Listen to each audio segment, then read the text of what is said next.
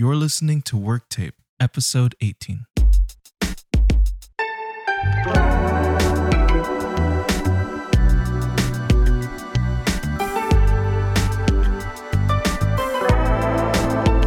Welcome to Work Tape. We are back with Sean again. It's been forever. Actually, it's only been a couple weeks since you've been here last, right? No, that's right. 2 or 3 weeks. It's been a couple weeks. Yeah. I never got to ask you about your Thanksgiving or your Black Friday.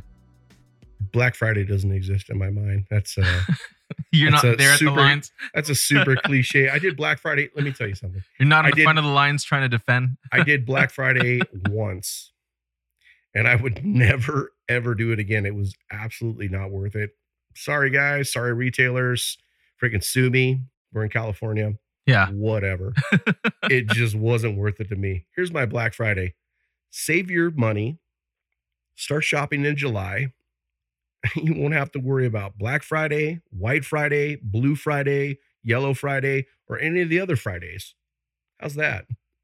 Just buy gifts that are meaningful throughout the year that you think that person that you're going to buy a gift for is going to actually want. And guess what? It doesn't matter how much it costs, how much you save, whatever. It's just going to be a better outcome. Black Friday is absolute consumer, not retail. It's consumer madness. Which is why it's so entertaining to watch them on YouTube. It is. I like watching it. I like watching people beat each other down in Walmart. It's entertaining. It's funny. But I don't want to be there. No. I don't want to be there myself. Same. I don't want to be there either. No, I've done that. I've done the Best Buy thing. That was actually, you know what? The last Black Friday I went to was actually with my father-in-law. And he had a specific goal in mind that he wanted this specific TV, flat screen.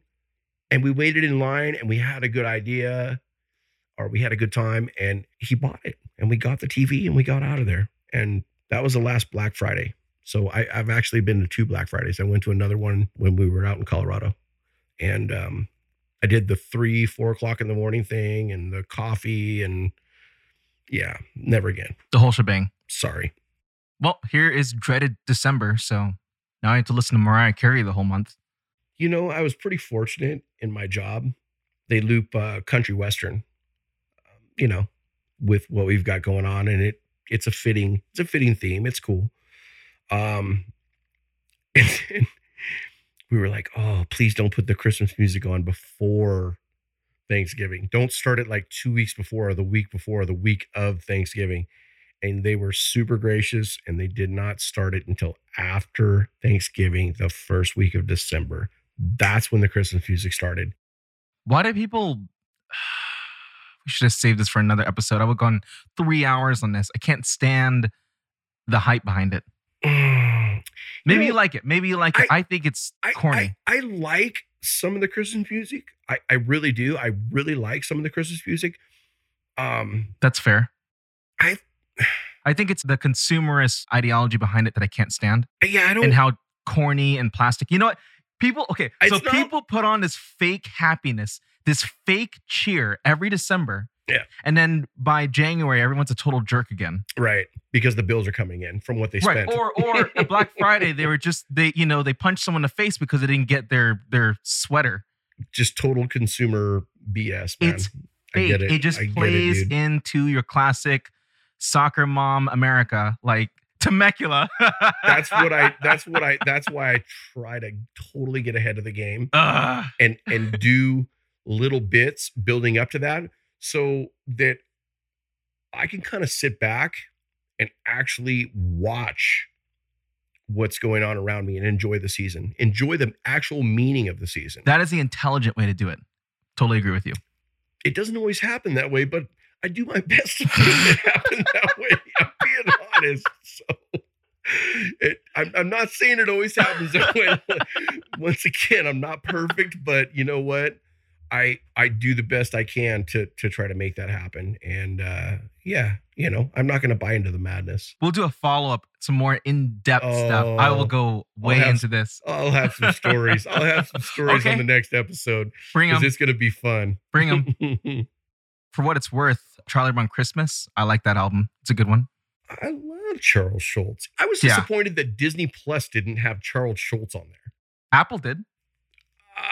Yeah. And it was pretty good. And the music was good. I don't know the band that played it, and I need to look it up, but they matched staple. the Vince Guaraldi jazz trio sound. That's a staple, man. The Great Pumpkin, Yeah. the Thanksgiving, and the Christmas Charlie Brown, like the whole. Disclosure, Vince is my favorite pianist of all time. Oh, nice. Yeah, he's one of my favorite artists. Okay.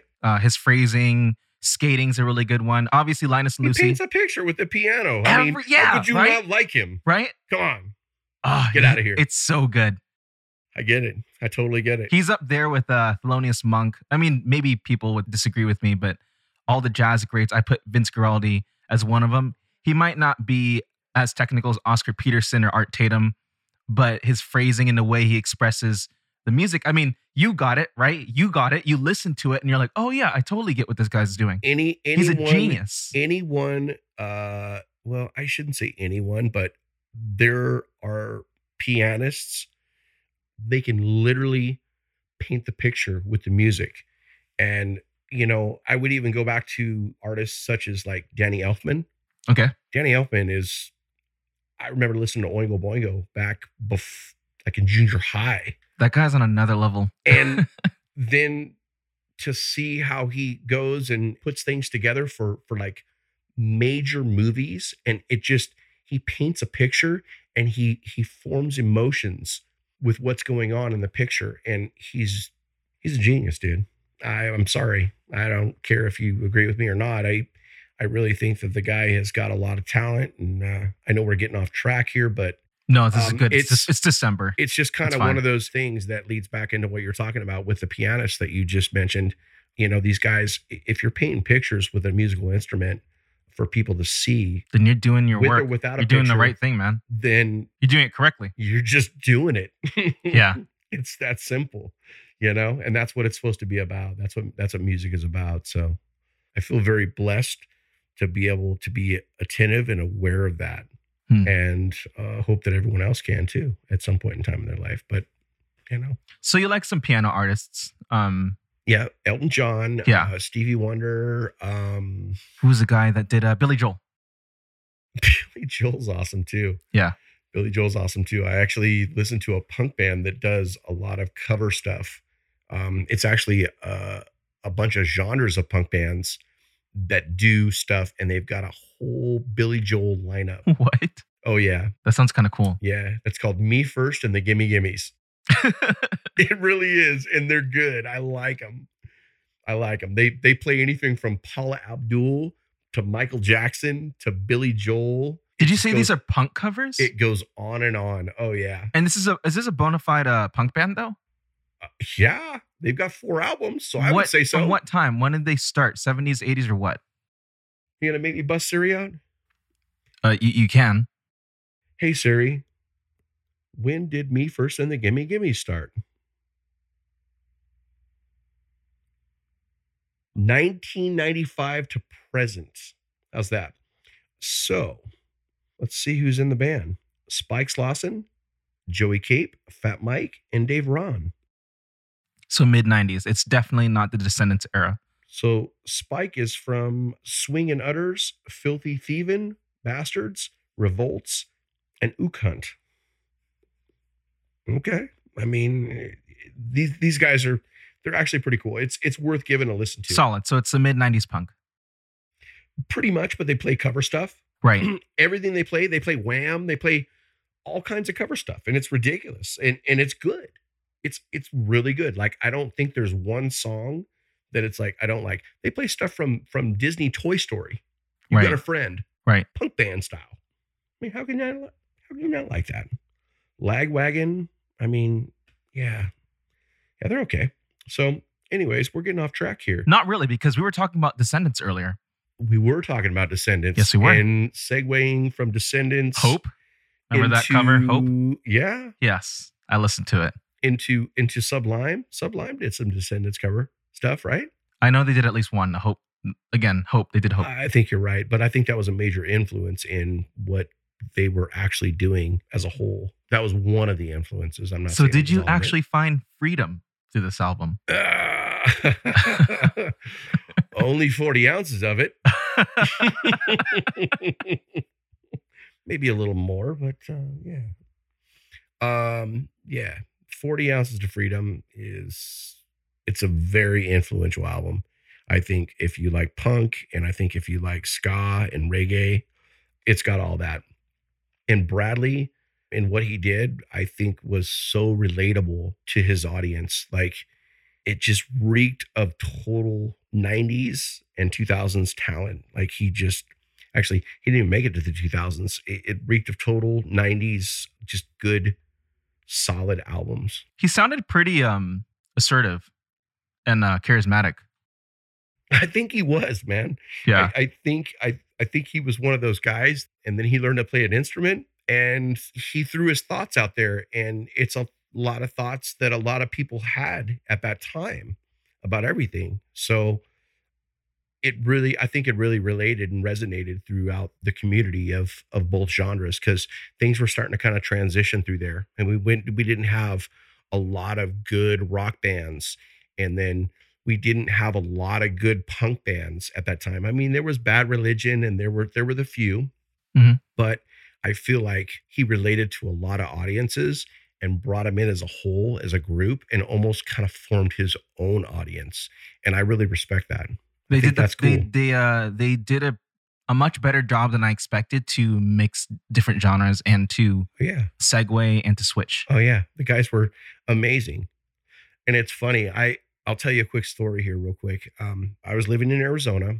I had bought in like 3 or 4 CDs and a sound system for our apartment. And we were through our first year of college, our second year, and we had all kind of gotten some money, and we all had decent jobs. All of us worked at the same place, us roommates.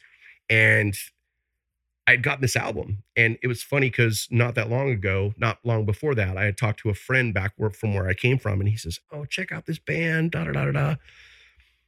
Didn't even hit me until afterwards, and it ended up being Sublime. It was that band. So we were out one day. I had run into some girls, and they said, "Hey, do you want to we're going to go to a live concert. You want to meet us there?" We're like, "Yeah, totally." So we were all down. There was the 3 of us, and we were like, "Yeah, man, we'll meet you out there." So we go down to Mesa, Arizona, and it's funny because it was like an old school, like a shopping plaza. So there were like storefronts on the front of the streets with like little brick cobblestone things with planters. And then in the back is where you actually would go in to check in. And so we found parking, we went in, checked in, got our wristbands, all that. They weren't there yet. So we're like, "Yo, man, we're going to do a little pregame warm up." So we had bought a case of beer and set it down in the planter, and we were out in front. And so the lights were low out there because the shops were all closed down and stuff. And so we were out there and having a couple beers. This beat van comes up with stickers and spray paint on it. And these dudes roll out and they're like, "Hey, what's up, man? Yeah, we started kind of just talking. And next thing you know, they're like, "Hey, man, you got a beer?" And we're like, "Yeah, man, reach down in the planter. There's a whole case of them." So they grab their drinks, and we're sitting there and we're BSing and this and that and the other. Like, "Okay, we'll see you in there. You going to the show?" Yeah. So they left, went in. We left a little bit later and went in. And we get there, we run into the girls, and we're like, "Hey, yeah, what's up?" And then the band starts, and they're like, "Hey, before the band starts, let's get up close to the stage." And we were like, "Okay." So we get up to the stage. The same dudes that were out in the van that were telling us, "Oh, we're from California too. Yeah, we're from Long Beach." We're up on stage playing. Okay. And we're like, "Yo, that's the dudes we were drinking beers with." So it was something, man. That was probably one of the best concerts I've been to. We were up on stage, jumping off the stage, backflipping off the stage. I mean, it was a super intimate concert. And this was before, like, I think they were big, but they were still playing in smaller venues. So this was like 1991? No, this was like 94. Oh, so when 40 Ounce dropped, they weren't. Oh, it was still pretty like indie. 90. Weren't they unsigned It was when like 40 Ounce came out? 93 or 94. Okay. So yeah, because they were unsigned when they sold that record, right? I to my knowledge. I'm thinking so, because I mean, they were literally rolling in this old Chevy van with like skate stickers all over it and spray paint. And yeah, man, it was something else, you know. And Wow. they were totally cool. They were like, "Oh, you're from California?" We're like, "Yeah, we're going to college." And they're like, "Cool, man. Yeah, we're from Long Beach." And you know, and then we see them up on stage and they're playing the songs that I was literally listening to 4 or 5 hours before when we were getting ready at my house. You know, So out of what my draws stereo. you to their music? I think it's relatable during to the times that we were in, that I grew up in. I think, It definitely is anything but pretentious. you know, Yeah, I'll give it that.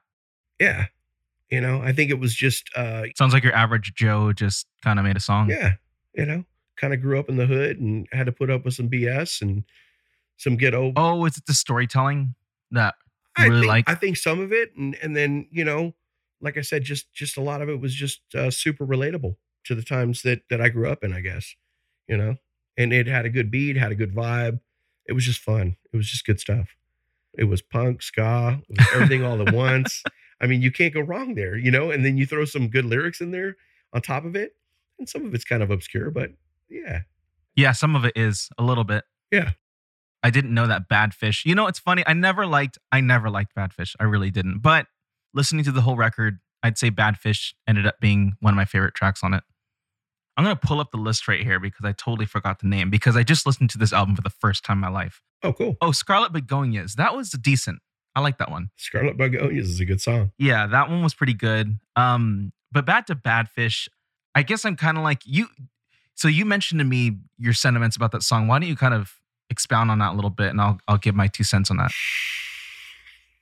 I think the song had good intentions. I just think it got played out, and I think it wasn't taken for what it was actually meant to be, if that makes any sense. That's fair. Yeah, that's fair. It never really hit me like a lot of the other songs did. A lot of the other songs, like, I recognize the song. I like kind of the beat and the vibe, and it's kind of just like a chill kind of reggae song, and that's cool. You know what? I think I know what I meant to say. But I don't know, man. It was, That's I probably think my it was favorite. something personal that he was going through, Okay. maybe at the time, and it never really resonated with me. Does that make sense? Yes, At all? because it never resonated with me for the exact same reasons that you're mentioning right now. Okay. But fair enough. I think the reason why I said it was one of my favorites on the album is that it's really probably my favorite hit by them. Bad Fish. Yeah. That's probably Really? my favorite popular one by them. I actually don't like the other ones as much. Doing Time's a good one. It's got some screwed up lyrics, but you know what? But that's Brad for you. I'm just saying, and that's what makes their music kind of better than the next guy, is because their lyrics are screwed up. You know, I was a little they bummed. they were saying things that people at that time were afraid to say. But you know Right. what? They were throwing it out there, and they were actually putting good beats and good things together with it. They really were. So I think Brad has talent. Yet I had an issue because I was listening to the record and Most screwed up people do. no, well, so the production's good, Sorry. you know, and Yeah. apparently they were unsigned when this album even was produced, which is pretty good. Like the quality's great. Yeah. I really Absolutely. like what the engineer did. I don't even know his name. I should shout him out when I get a chance, but Yeah. I like the quality of it. In fact, the songwriting isn't bad. I'm usually a critic for songwriting because I usually hate a lot of songwriting. So It's a lot of good songwriting I don't You- even like. you listen, man. It's going to take you a couple years to critique that, because that's all over the board. Yeah, It's stuff that's like from experiences he had in the ghetto right. to life experiences. So 40 ounce, the songwriting is great considering the circumstance that he was in and just the perspective. I think he does a really good job in trying to express where he's from. it's literally expressing where he's from, and literally taking a walk down to the liquor store to go get his beer. I mean, I know, that's but pretty much all it is, but it's got so much in there. Here's the thing. It's like- Is it resonates so well with that demographic for where he was. It suits what he's doing. Like the people he's speaking to, the people he's resonating with, that's exactly what they're doing. But the reason why I never connected with Sublime is more of a personal thing. Is I never been able to relate to that demographic of a group. Sure. That is why. No, I get it. And then on a more technical standpoint, because I listened to a ton of Roots, Yeah. like Upsetters, Desmond Decker, even that's kind of more like old school ska, Gregory Isaacs, Okay. and Bunny Wailer. Like, I listened to a lot of that stuff. And in fact, I even love the Police. I love the Police. I think they're a great band, but even the Police are a different breed of reggae rock than Sublime. I would actually even say that Sublime more often would entertain a little bit of the rootsy flavor more than Police, even though Stuart Copeland, in my course. opinion, You hear him talking Right. about that. yeah. You know, where he's sounding off and, you know, Sting doesn't really play that much like a reggae bassist. he's not going to go bop, bop at the end of the song. No, he doesn't. and he's but not going to talk to Jaw. to me, So- Stuart is the most reggae member in the band than Sting and Andy, and I like what they do. But when it comes to Sublime, they are more rootsy. What about Peter Tosh? Peter Tosh wasn't in any of those bands. You're messing with me. Come on, man. You're funny. No, so I'm trying to get back into Sublime. no, I was just Sorry. about to go back to that. So with Sublime, they did the Roots sound, but I think why I didn't resonate as much with it is because I kind of knew a lot of the tricks in the book when a lot of these 90s bands would, like 311, they would entertain the reggae sound. They didn't try to get into it as much. They had their own thing going though too. So my opinion is I 311's good preferred like I that. preferred Sublime when, and you're gonna hate me for this, when they would do the punk stuff. I think they did it well. I think Of they did course. it very well. You want to go back further than that? Sure. How about some Beastie Boys? What? Are you kidding me right now? Hey, those guys had a lot of hits that had no words in it whatsoever. Yeah. In my book. I like that Beastie stuff Boys, like Check Your Head. I mean, obviously, License to Ill was the start of the whole thing, but then you get into like Check Your Head, Mhm. Paul's Boutique, and some of their other albums, and you're like, they've got some like melodic, kind of jazz, kind of funk things that had absolutely no words, and they put it together so well. But that was their thing, and I respect them for that. What was the foundations of classic hip hop? Uh, Jazz, all that yeah, jazz stuff? yeah, Yeah. but they did their own thing. They did their own thing. That's true. You know, just like 311 kind of did their own thing. They had like the roots reggae with the punk vibe, and then the hard guitar. And But I kind of think their I own thing. prefer Real Big Fish and Goldfinger over the Sublime sound because it's a little bit more. Really, Yeah, I do. I I think thought they were a little more mainstream, man. They played them on the radio a lot. they did play them a lot, but there's something about that that version of third wave ska that I could do. In fact, I think I preferred how ska. I mean, how far do you um, want to go back? You want to go back to Skeletones? Well, I like 60s. That's old. Like when ska was in its first wave. I like that. So anything from the So 90s, no Skeletones for you, not really. really? I'm extremely picky with their 90s. new stuff. Their new stuff. I agree with you. I'm not really fond of it, but the early stuff. So reggae is Maybe like, it's just because I grew up on it. I used to see them in it's the because garage playing. I think a like- lot of the stuff that you and I resonate and anyone else resonates with is because we grew up with it. Like there are a lot of things that I listen to that I love from my childhood and I still love now. And I'm like, wow, this is really bad, but I like it. Of course. And that should be with any audience and with anyone. I think that's listening to anyone has music. that. Yeah, We have biases, man. It's funny. Of course. But when it comes to reggae, I consider reggae the same as country. I'm not that big on the modern versions. Like I'm usually bigger on classic country and classic reggae and even classic hip hop than the newer versions. Of course. And by the 90s, reggae had already been around for what, 30 years? Public Enemy, Oh yeah, like Public Enemy. KRS-One. Don't get me on that. I will get on that. NWA, all that stuff. Yeah. Of course, dude. I grew up with NWA. You will become a Public Enemy. Let me finish my thought.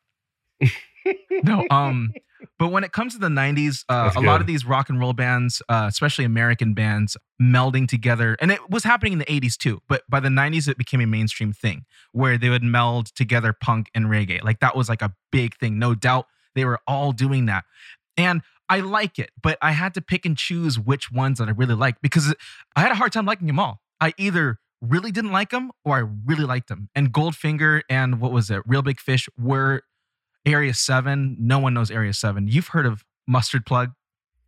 I saw Mustard Plug in concert. It works for me. Spankies. But the 311 side of that didn't work. And it's funny because Chili Peppers sometimes did that, but they mixed together more funk with the rock. Chili rather Peppers, than- once again, they Yeah. were their own thing. Yeah. You can't really put them in a category because they started the category. But Chili Peppers and Sublime have that trademark California sound of the 90s when you listen to them. Supposedly. Yeah. I know they all live in LA. So. But you know me, I'm big on the Seattle, the stoner sound. The grunge kingdom. Melvins, yeah, all that stuff. I don't even know if Melvins are from... Where are Melvins from? I don't know. I know that Soundgarden and Nirvana for sure. Pearl Jam, Alice in Chains. Smashing Pumpkins are from Chicago, I think. Smashing Pumpkins are. Yeah. But all of that genre, most of those people were from the Northwest, man. Yeah, where it's depressing cold. I just like that stuff. Now, we talked a little bit about it, and I talked about it with Jeff as well, but you and I were talking about DI, Agent Orange, some California punk bands. How about DRI? DRI? I don't think I've even listened to them. Yeah, you're going to have to put them on. I will have to put them on. Yeah, those guys are awesome. We'll do it another time. DRI, Anthrax. Yeah, I think those were all like East Coast, like hardcore stuff, dude. But it was all good. I've seen those guys all in concert, and they're awesome. Hardcore's the best punk. Yeah. Anthrax did some good stuff, man. They were activists, and they were probably some of the first activists, but they did well, man. They did really well, and I like their stuff. So Anthrax did a full album, and it was only like, I don't even remember how many songs it was. It was probably like 7 songs. Yeah. But they did it with Public Enemy, and they did like a rock rap Collision. No, it was before like Jay-Z and Linkin Park did Collision Course. I mean, it was like that, dude. And it was hardcore. It was good stuff. Public Enemy and Anthrax. Are you kidding? Like, can you get any better than that? No, I don't think so. Until Linkin Park and Jay-Z came out. And then it was like, oh, okay, well, now we can do it. So can they do it from that point on is the question. Like, who else is going to freaking get in on the mix? Are they going to get on the mix? I don't know. I guess we'll see. So, just as a recap, Sublime are in your top 5, right? Sublime's up there, yes. Yes, but Beatles are not. No.